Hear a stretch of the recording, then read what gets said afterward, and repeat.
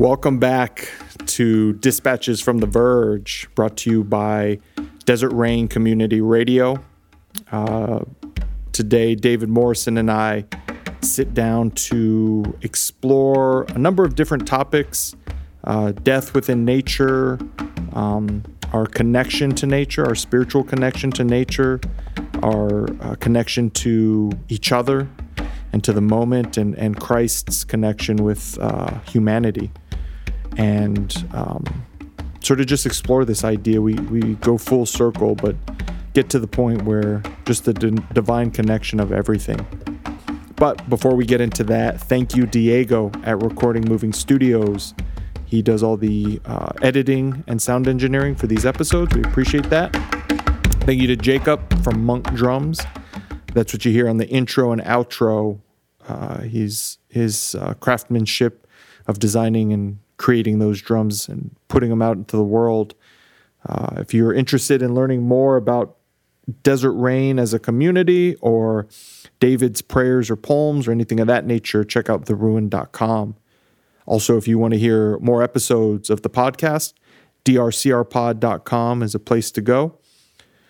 If you love what you hear and enjoying it, please tell a friend. Word of mouth and social media really helps us get the word out there. We appreciate you, and let's get into it. Welcome back to Dispatches from The Verge, brought to you by Desert Rain Community Radio. We added that title to kind of separate what we've done with Road to Desert Rain and what David and I have been exploring for the last 6 months now, I guess. I believe so. Yeah. How are you doing today, man? I'm copacetic. Nice. Yes. The sun is shining brightly. Summer's upon us. Yes. It's in the 90s today.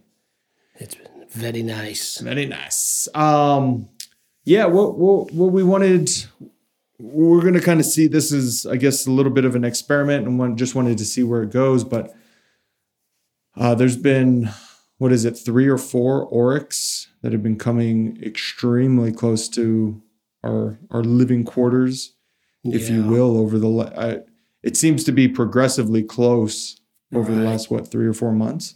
Yeah.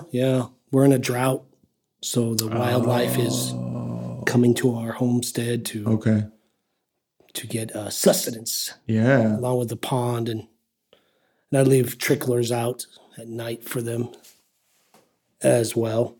Although, the Wikipedia page for, I believe it's called a Gemsbok, right? Mm-hmm. Yeah. Gazelle. It's a gazelle in Africa. From Africa, yeah. But it's here in the United States because back in the 60s, some game warden wanted his rich buddies and him to be able to hunt oryx, antelope here in New Mexico. And so that's a good idea, right? So they released these things into the wild. Something, the page will say it, but it was in the hundreds, I think, or maybe even less. But now they're in the thousands. Yeah, they've exploded. Yeah, in the White Sands Missile Range. So they're coming farther and farther south. Right. And so they're on our property. There's been a calf. I've spotted a calf, and it looks like its parents. Mm-hmm. So. Yeah, and I think about a year ago when I was coming down, and this is an unintentional plug, but Road to Desert Rain. See what you did there? One popped out in front of me, and it was.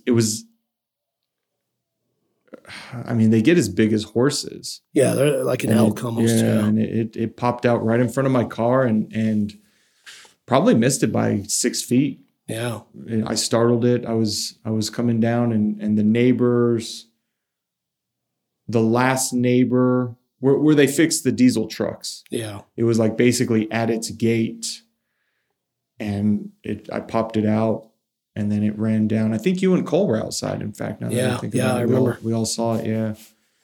So, and then Daniel Nedia shared a story with you, right? Yeah. Well, I'm hearing it from his dad, so. Oh, okay. So it's might be a telephone game thing. Right. But yeah, he drives around in a kind of a muscle car. I believe it's a Mustang, and jet black. He's very proud of it. He's a young man. It's a nice car.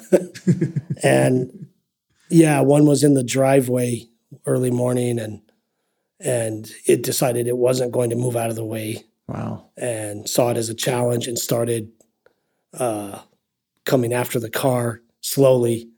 And so he had to go in reverse, apparently, and move very slowly in reverse all the way up the road back to the highway because this thing. And they are known. I've heard of military people who've done things on the White Sands Range that they've attacked Humvees.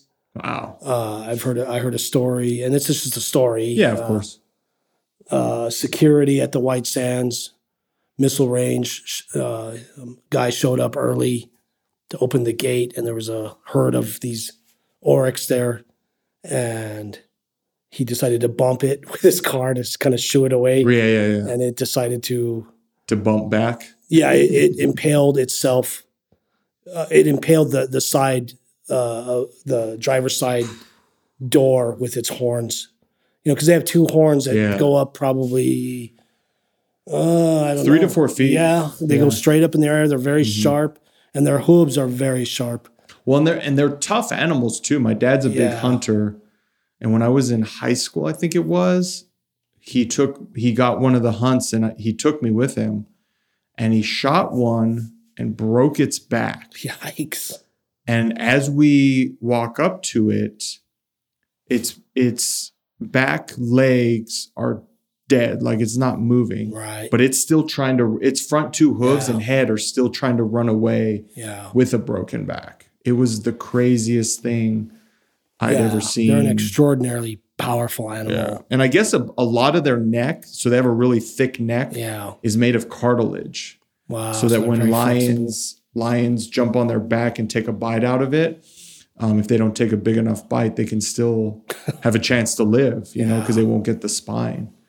Yeah, so out here they have there's no lions. So, and they have been, again, another story, which is great. These are stories, right? Yeah, but they've been fun. spotted, oryx have been spotted with coyote carcasses impaled on their horns, and they're just walking around with this dead coyote.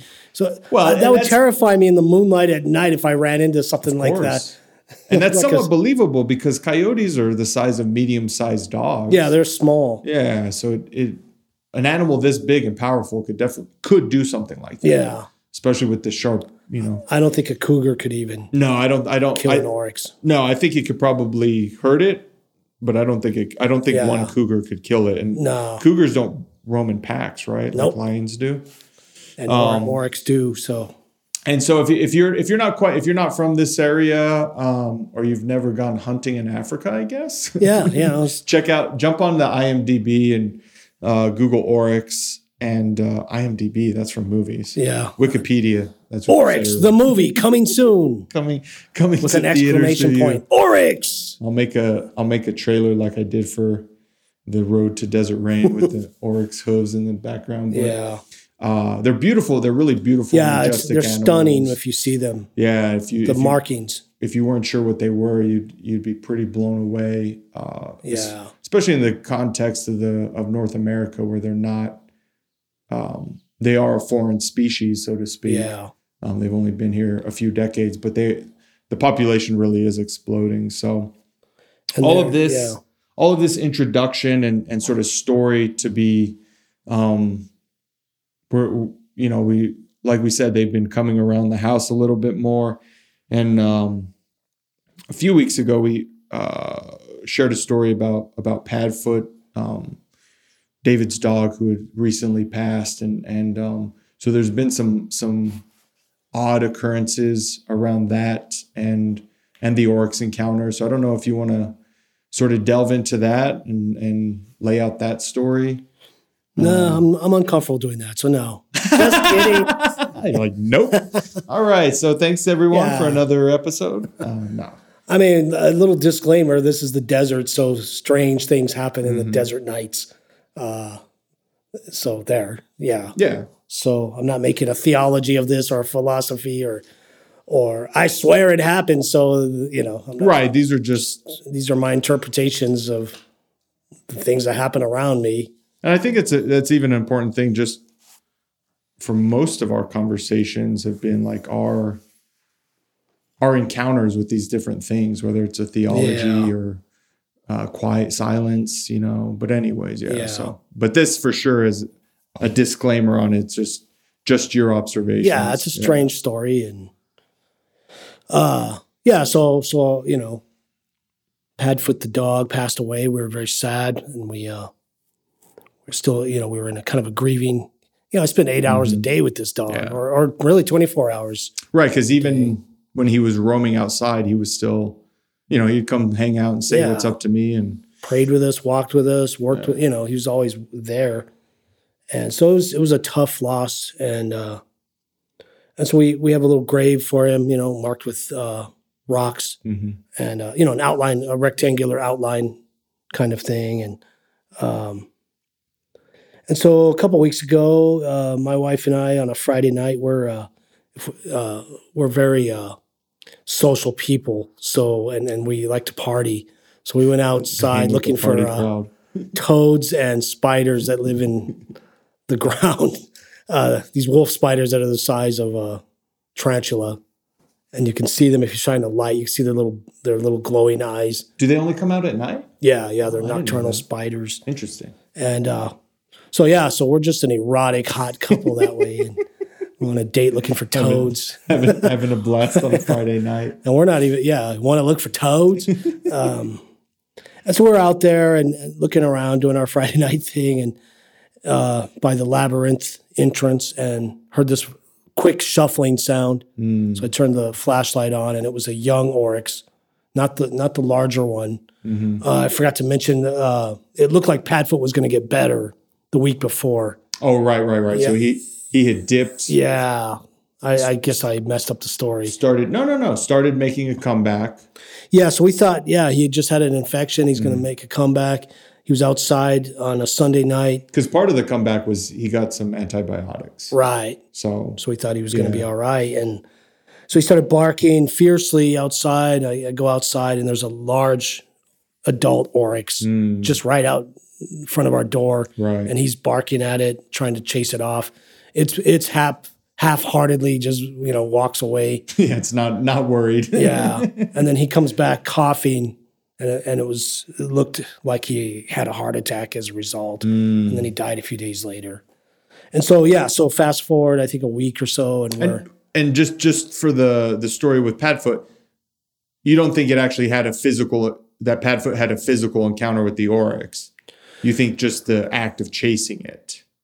Right. Yeah. The excitement of it. Right. And I imagined at the time, this is just, this is where it gets strange, but in my imagination, I felt like the oryx visiting us was a sign of some changes taking place. I kind of have labeled the oryx as the shaman of the desert. Yeah. And so it coming by, so I kind of, in my imagination, I pictured the oryx basically pulled the dog's heart out and told him, you have a new assignment. And then he died and left. Well, and I think another point for that particular story is this is the first time we've seen an oryx that close to the house. In recent years, yeah. Right. Yeah. We've seen the tracks in the last couple months, like around the pond and stuff, but none of us had actually physically seen it yet. Exactly. Yeah. And so, so this was the first unveiling of seeing it. Yeah. And so that was kind of what I imagined, that was the encounter, and so it represented to me a shift and a change that's imminent, and to be open for that, to be aware of that. So then a week later, we see this young calf of an oryx. Okay. So this was there the following Friday after Padfoot had maybe 2 weeks. Yeah. Time is strange in the desert too. But it didn't run away. It just kind of, shuffled off. And at this point you had a flashlight. Yeah. So we both had flashlights, and Marsha and I both at the same time, we were like, wow, he looks just like Padfoot. Not physically, but the way he carried himself, the way his eyes reflected back, and the expression on his face, and the way that he would shuffle from left to right on his hooves. And it was just the weirdest thing. And he was just waiting for us to, leave. And so we just thought that was really odd. And So then Saturday morning comes around and we get up and go outside and his grave had been something had dug it, attempted to dig him up, but we buried him really deep. Right. And there's an old Mexican folktale, or a Mexican myth. Make sure your dog is buried deep, or else you'll start hearing it barking. All night long, it'll be barking underground, kind of thing. And so and the rocks, the rectangular rocks, were scattered everywhere, and so I thought our first thought was it was coyotes or something, which would be strange because he's buried so deep. They would smell him. Yeah. And so we looked a little closer, and there were oryx hooves all over it, and they had tasted the flowers that we'd left on his grave. They didn't like him. They don't like roses, and they had eaten the yucca flowers around it. Right. I had scattered yucca flowers on top of the grave, and they ate all that, but left the roses. Yeah, so it was almost like he became this oryx of some sort, and so this happened 3 times. I just visit the grave. I have to put it back up. I'll leave flowers, yucca flowers, because that's all they have to eat right now. Yeah, and I've even seen the hooves on the grave and then around it. Yeah. Yeah. So it's very strange, this seeming transfer of hearts or spirits or whatever it is. Yeah, consciousness, wildness. Who knows, right? Yeah, there's no way. I mean, there's no way to, what is it called, measure it or, logically put it together. Exactly. Right. But it comforted us, though, and that's a good thing. So those of you who are more black and white because you're afraid of death, and so you just think there's a heaven, hell, and maybe a purgatory, and there's no such thing as these kinds of things. It's just not true. The scriptures don't. The early church and the Jewish tradition don't teach a separate, disembodied heaven after death. They teach a resurrection event will occur. That's what the early church and the Jewish tradition teach. This very strange event will take place, and everything that was alive will come back alive. Will be resurrected, not in a zombie apocalypse kind of thing, but in a new earth and a new cosmos. Maybe a new evolution of what we call Earth today. Well, you just recently, it has to do with death, but you just recently had a pretty weird encounter with encountering a voice beyond the grave, so to speak.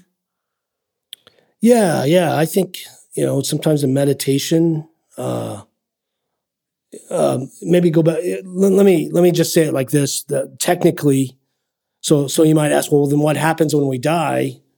Well, the best we know in the early, in the New Testament scriptures, you're incorporated into the Holy Spirit, into Christ, which is present here and now.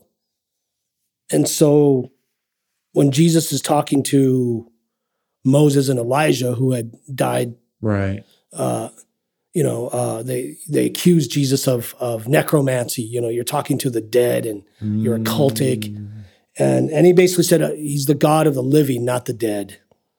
And so life continues. It just your body is reorganized and set up for a later event. But you're incorporated back, the image that you're created in my opinion. Right.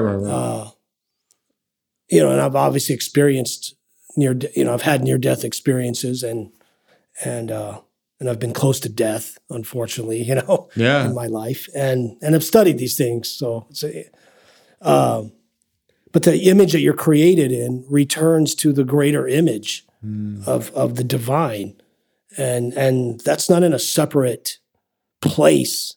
That's a very Greek idea, very pagan, ancient pagan Greek idea.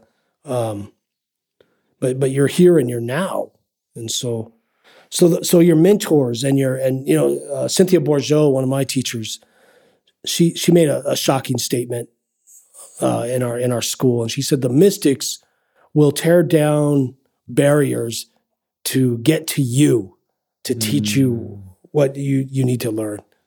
And so that's it continues on, is what I'm saying. And so yes, there was a in deep prayer and meditation, it was almost like a microphone in my head. I heard my mentor's voice in my head, and who recently passed away. Yeah. And I was inquiring whether he wanted to continue to be connected to me, or in a more direct way, or should we just part ways, like Dylan says, you go your way and I likely go my way. And so, yeah, it was a very strange and interesting thing. And I know it's uncomfortable for people to hear something like this. And as soon as you hear that, what manifested here on this plane? As far as what do you mean? His son texted you. Oh, okay, almost immediately after true. You heard that. All right, I'll stop being coy, The story's so like I'd totally forgotten about until you just started talking about how we get reintegrated into the Holy Spirit. Yeah. As we pass and all right. So I was in a deep prayer-like state in the afternoon, and meditative state. And I had so Ernie Nedia was the person who had passed away, and he had been my mentor from the age of 16, 17, and as an adult as well. Mm-hmm. And he had encouraged me to be who I am. He told me, you're a mystic, bro. You need to be a mystic. And told me that when I was about 25. And it was a very empowering thing for me to pursue that and be myself. And I did. I took it a bridge too far for him, and became. I went down the what you would call the dangerous, slippery slope of liberalism, and so we liberation theology. Liberation theology, human rights at the border, immigration, those kinds of things, and. But you were called in that direction. It wasn't like you were being rebellious just for the sake of being rebellious. Yeah, I feel convicted about these things, and I became increasingly more uncomfortable with the fundamentalist bent, the even more slippery slope of fundamentalism and conservatism, and white nationalism in the church, right? Racism, the unwillingness to deal with racism. The homophobia. Or even have the conversation around it at the very least. Exactly, yeah. So I became even more uncomfortable with those things. And so we parted ways in a lot of, in some ways, and as mentors and proteges often do. Mm-hmm. And so then, and it wasn't in the plan for him to die. It was it wasn't a sudden death, but everyone just kind of believed that he would be a presence in our lives like an oak tree for all our lives, right? We all just felt that. Well, he was a big personality and a huge presence. Yeah, I was going to say, I didn't know him I didn't know him until he was an older gentleman, but every story I've heard, it talks about his huge presence. Yeah, and his just character. Yeah, he was a mythical person. He really was and is. And so, so I was in this deep meditative state, and I had been reading some ideas from the Kabbalah, the Jewish mystic writings, and it said you can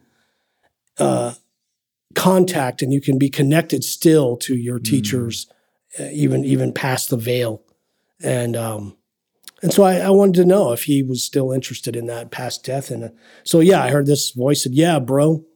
And it was just like him. And I had been taking care of these Palo Verde trees on our homestead here that he had planted. He and his wife, Linda, had planted 10 years ago, more than 10 years ago. And last summer, when I was recovering from the heart bypass surgery, I just took to taking care of those trees and praying for them. Because he was sick at the time, he wasn't getting better, and so I was praying for a miraculous healing, like everyone around him was, and my prayer took the form of taking care of these 3 trees, right? And February came along, and it's usually warm here, So the sap started rising in them in early February, and then late February, this hard freeze, very rare for here. We got a huge snow too, which is sometimes we'll get the freeze, but the snow on top of it, we had almost 2 feet of snow, right? Yeah. Which is weird for the desert here, and it killed the 3 Palo Verdes, their current branches. They're making a comeback from the bottom, so they didn't completely die, but it was just a hard freeze, and I felt like a failure. I was like, that's what I get for praying. Everything I pray for dies. And it's just feeling kind of, so in my. Because even at that point, when the snow happened, Ernie was still alive. Right. He died a month later in March. Yeah. And so, so it was just all connected in that way. And so in my imaginative conversation in this deep meditative state, this prayerful state, I told him about the trees, and I was basically saying, I failed you. The trees are dead. The trees you planted. Look what I did. But at the same time, there were 7 at the time. There's like 9 of them now. There were little saplings that came up as a result of me taking care of those trees. That because separate saplings. Yeah. I was giving extra care and extra water in that area. So these other trees, Palo Verdes, popped up. That's right. And so in the conversation, it was just like his personality, and it is something he would say, and it is something he said. He said, "Bro, you got to let the old die so the new can come up." And so it was like it was an okay. So at that very moment, I get interrupted with a text. You shouldn't have your phone on during deep meditative states, but or in this case, maybe you should have it on. Yeah, give me a break anyway. Don't judge me. You do it too out there. Look at your phone the first thing in the morning. Guilty. So Jacob, his son, who lives here, you've heard his story. So this will come out after his road to Desert Rain. So you'll be familiar with Jacob, and we talk about Ernie in that one too. Yeah, and I've known Jacob Nedia since he was 8 years old, 7 years old, and so and my family is connected to that family, and my dad was the coach at Coldwell Elementary. He coached Ernie and his, I think 2 of his brothers. Okay, and Ernie's dad was the janitor at that school. Oh, wow. At the same time. And so we joke around, in another life, another age, there was some sort of samurai debt of honor that my family owes his family. And so it's just continued on through generations and trans cultures and that kind of thing. And so it's like a destiny thing. And so at that moment, a text came through from Jacob, and he just said, it said something like, my dad is on his way into the sacred burning heart of Jesus, and he's carrying with him all the unanswered prayers that we've had over the decades, over a lifetime, the hopes that have been dashed, the things that we stopped praying about because the hope was just not there anymore. The imagination, we didn't have the imagination, the energy for the imagination anymore. He's carrying all of that. And things are going to shift and change around here, And if anyone's like, "Oh, that's a really long text," Jacob sends really long texts. Yeah. It's a lot of thumb movement. Yeah, I'm old school. I actually have to hook up a Bluetooth keyboard to my phone to write somebody back on a text like that. You typically just do the emoji, the thumbs up or something, or the peace sign, unless I have my keyboard with me. And these are when you give yourself to prayer of any sort or contemplation, strange things like this will happen. A series of coincidences, and doubters would say, "Well, your brain is just making those patterns." And I would say, "Of course they are. That's exactly what's happening." But it creates meaning. Yeah, and just to back up a little bit before we go down that trail, because it's connected to the same story. But like you mentioned, the knowing each other for generations beyond culture, beyond time, and everything else. And Jacob shared the story about when he jumped off / fell off the Oh yeah, waterfall. Yeah, and he heard a voice. Jacob Falls, they call it now. He heard a voice saying specifically that you needed to take him to the hospital. That's right. And he stopped himself from getting put into whoever's vehicle he was about to get put into and said, no, I got to go with David. Which I barely knew them. I had just started going to the church. Yeah. And I was about to leave. I was still a practicing Catholic. I was a Catholic in good standing, because I went to multiple masses and still prayed the rosary and went to confession. I did the sacraments and was fresh out of Catholic school. But we had run out of money, so I had to go to the evil secular. It's a regular secular school. In Northeast El Paso. Got booted.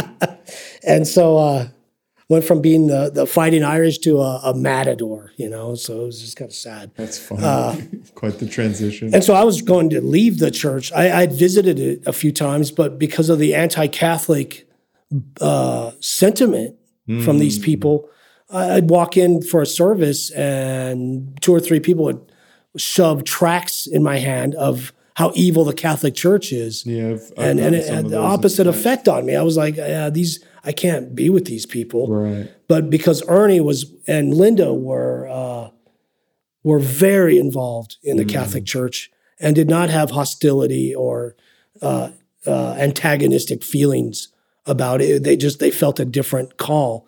So that's what I was feeling. They helped me discern that. I see. And because of their kindness and hospitality towards me, I was able to stay. So I just barely knew them. And then, his kid is like, no, David has to take me to the hospital.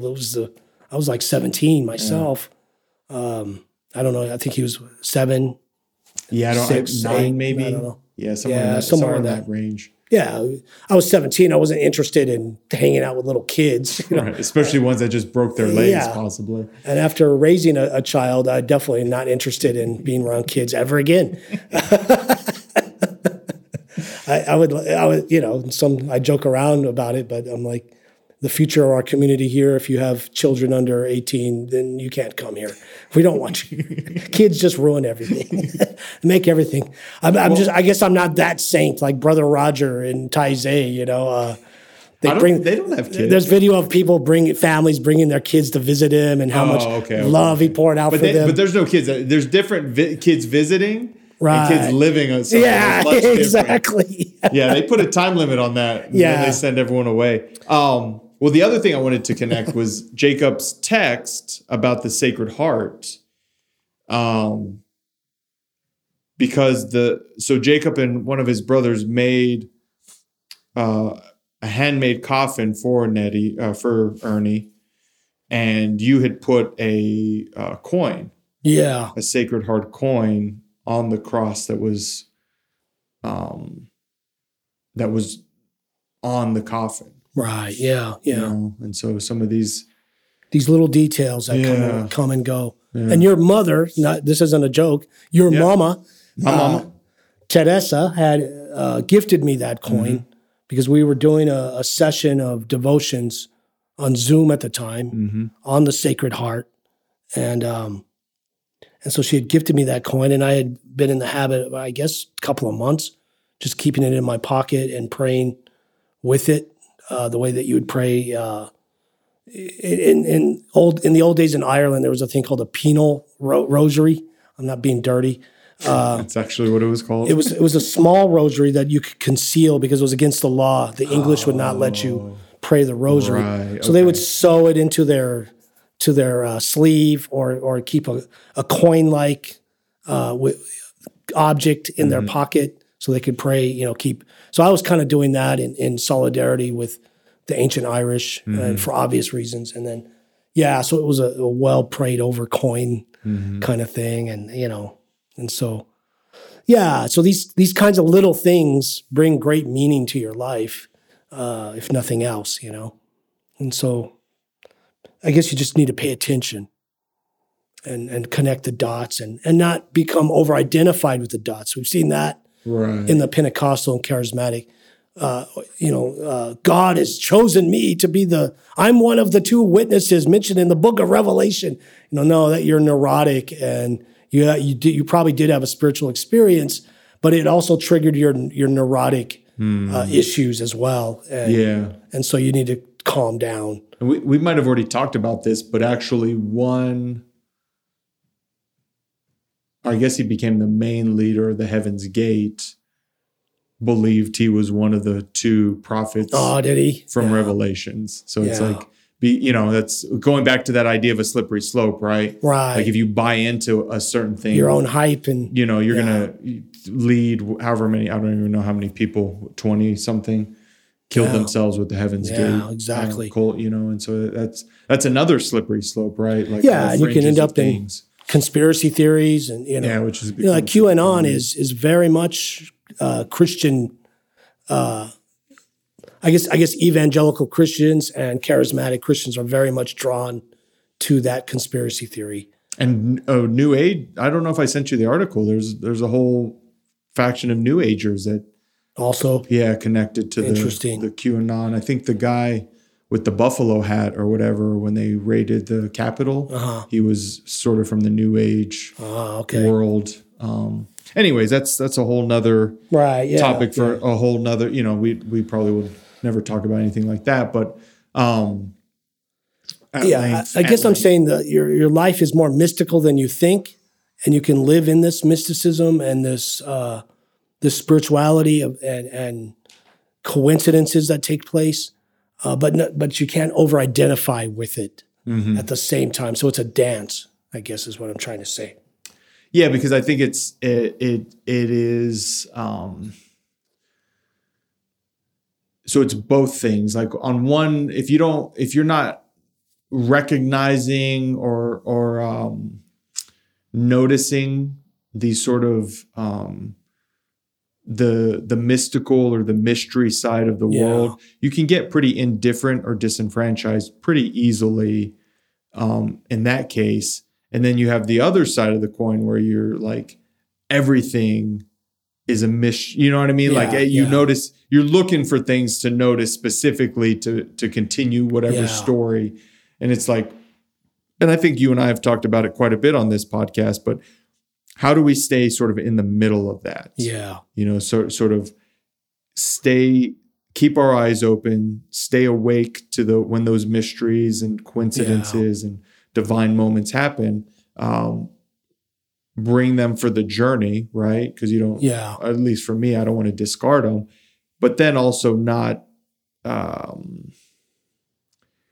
get so invested in that, because there's still the real world side of things, right? The tragic and the sadness and the brokenness and all that stuff that is a reality within our reality. Exactly. You can't use it to escape. Yeah. Yeah, and I think we talked about it, but that idea of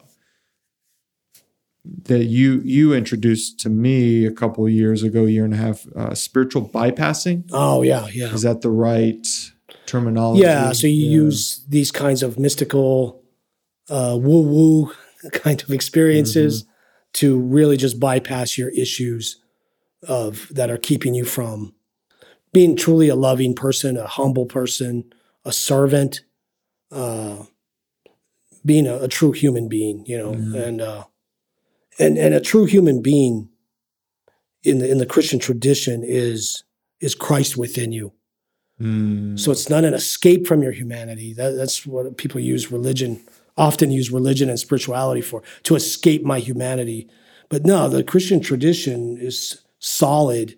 It puts you into the heart of your humanity. That is the entire point of the Christ event, of Jesus appearing. It's God in human form, experiencing fully the human experience and continuing to do so after the resurrection and ascension, doing it now at this moment in the suffering places of the world. Well, and I think that goes back to the episode we did on the Eucharist, where you mentioned it. That's right. We referred to it as the Last Supper, but perhaps it's actually the first eternal supper. Yeah, exactly. And so God being made flesh, right? Because the way I understand the theology is Jesus Christ was 100% human and 100% divine. Right. And so allowing that humanness and that divinity to commingle here on earth. Yeah.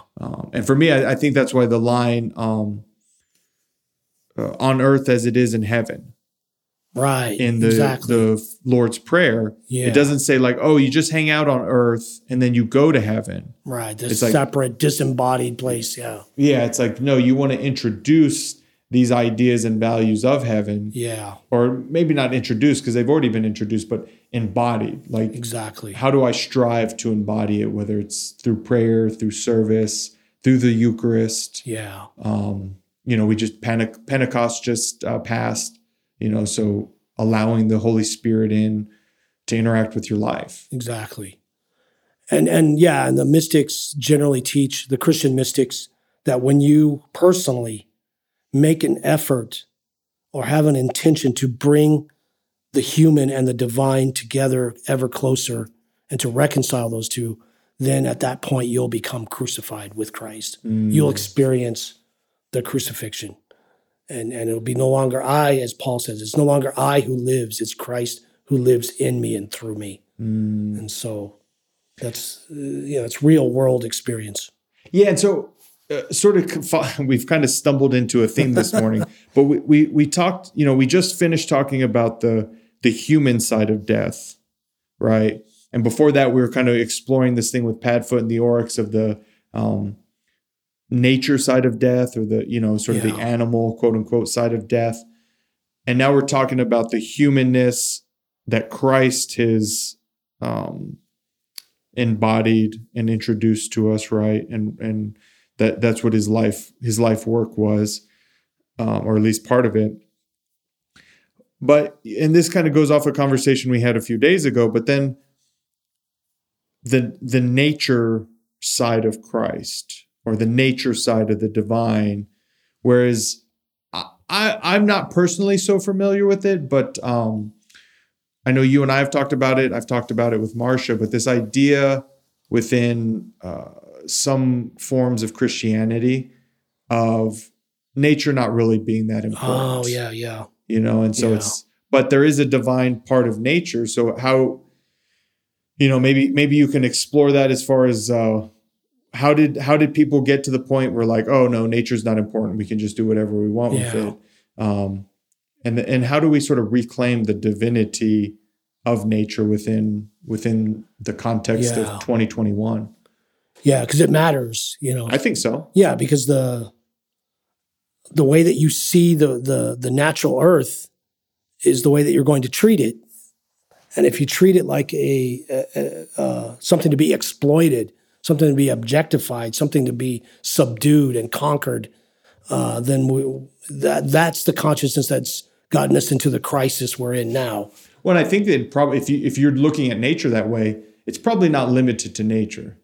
Right. There's probably some aspect of that. Then how human you beings, encounter other human beings. Exactly. Anyways, so so this matters. This is very important. And so, unfortunately, there is in Christian history an adversarial view of spirit and matter. They've divided those two. It was the early Gnostics did this with this extreme dualism. So nature, the material world is somehow evil, fallen. God hates it. They have this view. And this includes the entire natural world, not just man-made stuff. Exactly. Yeah. Anything physical. Yeah. And so things that are spirit are pure and good. And you see that Gnosticism, that Gnostic kind of view today. And so many Christians, particularly the conservative brand, tend to have an adversarial view of nature itself. Okay. And they have this one kind of twisted view of that God is going to trash the earth. It's going to blow it up in fire anyway. So why should I care about preserving it or being a steward of the natural world? And so I would call it a heresy myself. So does that extend from like Revelations? It comes from a very literal reading of the Bible. Okay. In Revelation, there's a verse in one of Peter's letters, epistles, It says the world will end in fire. Okay. That kind of thing. They're literal English translations. Right. Subdue the earth. They take that word, subdue it. And so it just becomes this, and then it becomes political. The socialist, environmentalist versus the capitalist. Kind of thing. And so it's very So I would call a heresy anything that demeans life of any sort. Anything that exploits is a heresy. Okay. And so so it's heretical in that sense, right? Because it demeans human beings, turns them into workers, turns them into utilitarian purposes rather than human beings and with a story and with worthy of dignity and honor. There's a hyper kind of a misunderstanding in a lot of ways of what Augustine was saying about original sin, and so they take it too far, and so they'll say you're basically born. God basically hates you. You're born wrong, and so you have to be either baptized or you have to be become a born again believer of some sort, and they take it too far, in my opinion. Right. And because the creation. If you go back to Genesis, and the Jewish tradition really affirms this, not just the Genesis scripture itself, but the entire history of Judaism teaches that when the Creator held in a gaze what had been created, which was the cosmos. Right. It says something like 7 times. He saw that it was good. Right. It was good. It was good. Yeah, it repeats it one right after the other. That's very important. Yeah. And so... Well, it's interesting, too, because to kind of reflect off the thing you said about Augustine is if you turn to like Francis, right, and read some of very his prayers, different, right? His prayers and stuff, like and it's kind of become a trope now where you get the Saint Francis and put in your garden because he's the saint of animals. You got to make the saints safe. Yeah. But if you read his stuff, he really delves into this idea of connecting with nature and connecting with the living world, within nature, right? So, Yeah, witnesses, it wasn't that long ago in the 1500s, would see him attempting to preach the gospel to the fish. And the witnesses said, they seem to be listening. We don't know what the hell was going on, but they seem to listen. Yeah. When he was dying in the house on a straw pallet, allegedly sparrows, or not sparrows, but the other ones, the mud. Swallows. Swallows. The mud swallows were circling and swooping the house and that kind of thing. And there's all kinds of other stories, But it is a very different viewpoint. The Franciscans officially debated, I believe it was the Dominicans, on this issue. Is the incarnation, does that mean that now the physical world is all holy and is being redeemed? It's in the process of being redeemed, a new creation, because of the instituted by the resurrection, is emerging from the current creation. That was the Franciscan position. The Dominican position was, no, it was created good and then it fell and now it's evil, and it has to be.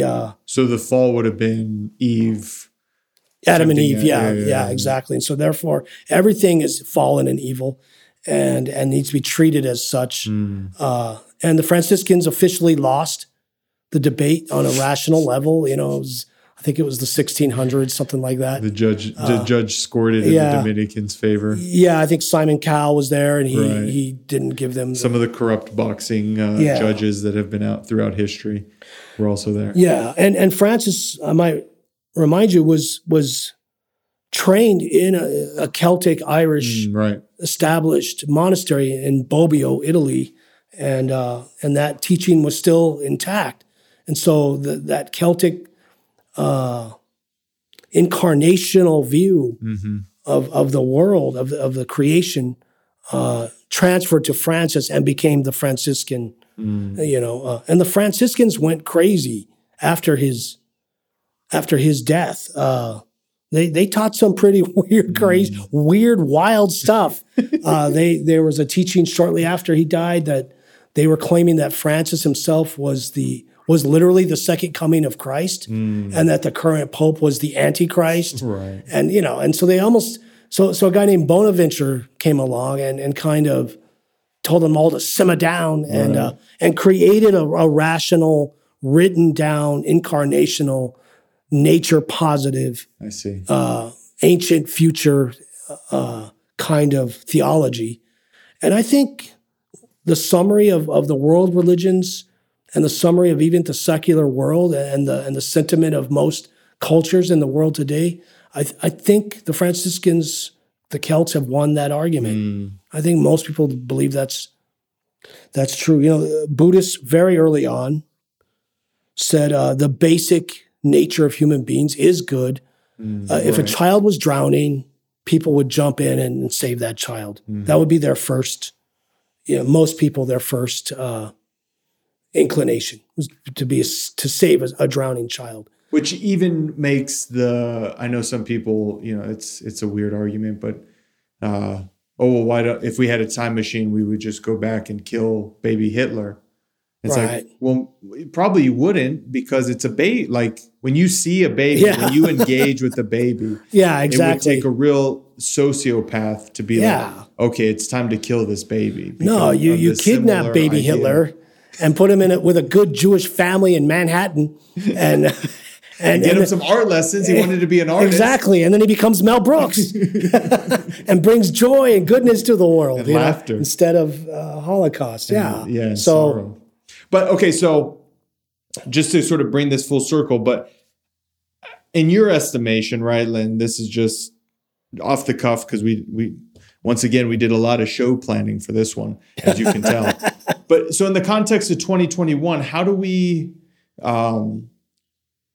sort of bring alongside this idea of like nature matters, right? Because we have all the science in the world to be like,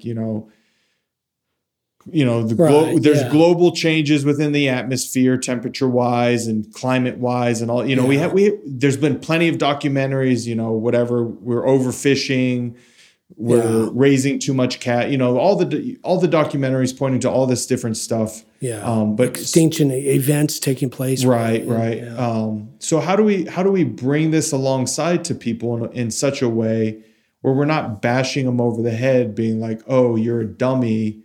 If you don't love nature, it's kind of a question. Are you asking how can someone incorporate nature into their let's go down that their prayer life? Maybe that. Yeah, let's do that. Yeah, okay. I mean, I'll never forget. There was when I was doing prison ministry, I wasn't an inmate. I wasn't convicted of a crime. I went in as a minister from the outside, and literally never having been arrested in your entire life. I think that can be proven. Yes. Yes, Senator. A senator I cannot recall.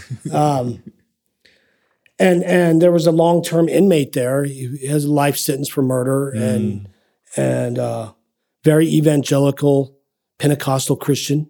And very hard.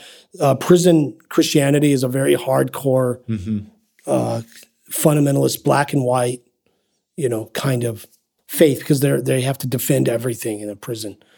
And so, this guy was a hardcore guy, right? Yeah. Well, he told me one time, I'll never forget this. They were under lockdown, which means they had to stay in their individual cell for. It was like a 3-week lockdown. Wow. They're literally in this little cell for 3 weeks, not able to go out. And the windows are very small rectangles with very thick glass, not clear. You can see the outside, but not because of the weather. Weather-beaten windows. And he said a bird hit that window and died right in front of it. And his prayer and meditation took on the form of watching this bird decompose outside of his window as a lesson that he's not in control of much. You're not in control of much. So you have to surrender to the divine. So it could be something that's simple where you can just start feeding birds in your backyard, in your front yard. Start feeding them and observe them and see what they would teach you. You know, in the Celtic tradition, every bird is a word. I just rhymed it. Bird is the word. Bird. Bird is the word. Little Peter Griffith there. Every bird, every rock, every tree is a word from God. Every leaf on the tree is speaking to you the gospel. That's the tradition. So feed some birds and observe them, watch them, and see if they would become your spiritual director, to see what they would teach you. That's a very simple thing. Go to a park and sit on the bench. You know, those crazy old people that feed the birds, they probably know more about the life than anyone else in a lot of ways. Go basic gardening, do some basic gardening, that kind of thing. Go drive out of the city limits and look at the stars some night and just stargaze. These are very simple, small things that you can do. Well, and I kind of encountered the other extreme this past weekend. A group of me and my friends, acquaintances, new friends, now have become old friends, went camping in a little place called Hemet, California. And the place we went is called, I believe it's called the Eco Shire. Eco Shire? Mm-hmm. Interesting. Yeah, and a gentleman and his family had bought 35 acres, basically in the middle of nowhere, California. And it was the unofficial Hemet dump. So I think he said for 50 years, people had just used it as, like, that's where you went and just dumped off your washer, refrigerators. And whatever, you know, your above ground pool you didn't want anymore, old tires, you know, you name it. And they've been there, I think, 7 years now, and they spent 4 years, the majority of the work done by him and his wife and their son, getting rid of the trash.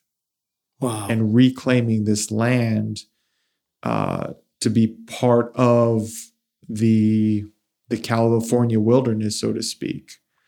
And it was just really unbelievable to witness what a beautiful place it looks like now. And they're only a year or two into the reclaiming process, right? Oh, really? Majority of their time was spent just picking up trash.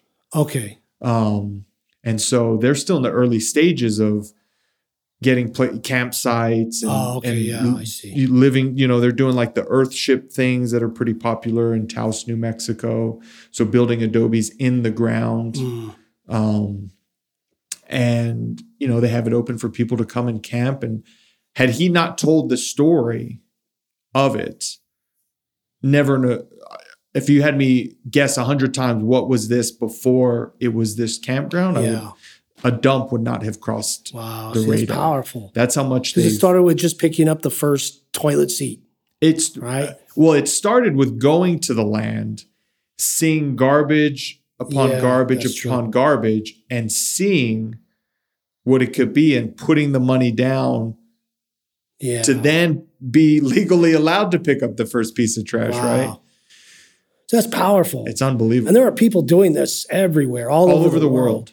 And so just find them, you know. And there's some large scale.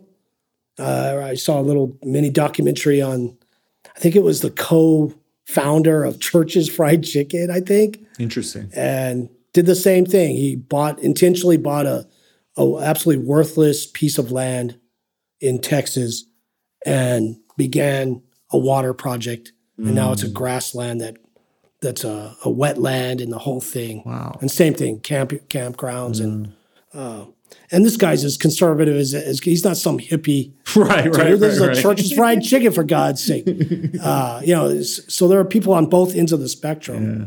And that's what we need. Yeah, we need all kinds to do their part in whatever way, whatever small way, right? Like if it's planting a tomato plant in your front yard for you to do some kind of gardening, like you mentioned. Yeah. To someone basically giving their life. Effectively, that's what this to a piece of land. To regenerate, re-energize it. There was a woman out here in Chaparral, because people see the desert as worthless, so the whole place is a dumping ground. And when we first moved out here, there was an older woman. She's probably passed away by now. It's been so long, but that's what she did all day long. She just picked up trash in Chaparral, and that was her prayer, her ministry, if you will, her service, her life. And the place is better for it. Yeah, exactly. For sure. Well, here we go. I don't know if we made any sense, but that was an hour. All over the place. So yeah, just look for those mysteries in your life, the mystical aspect of life, the breadcrumbs. Embrace the story, embrace the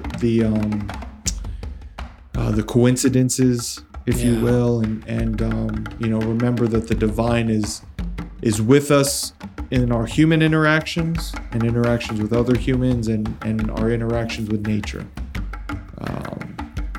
So would you like to leave us with anything before I do our outro credits, Mr. David Morrison? Oh, I appreciate everyone listening and putting up with us. Yeah, it's been a beautiful ride. So as always, theruined.com.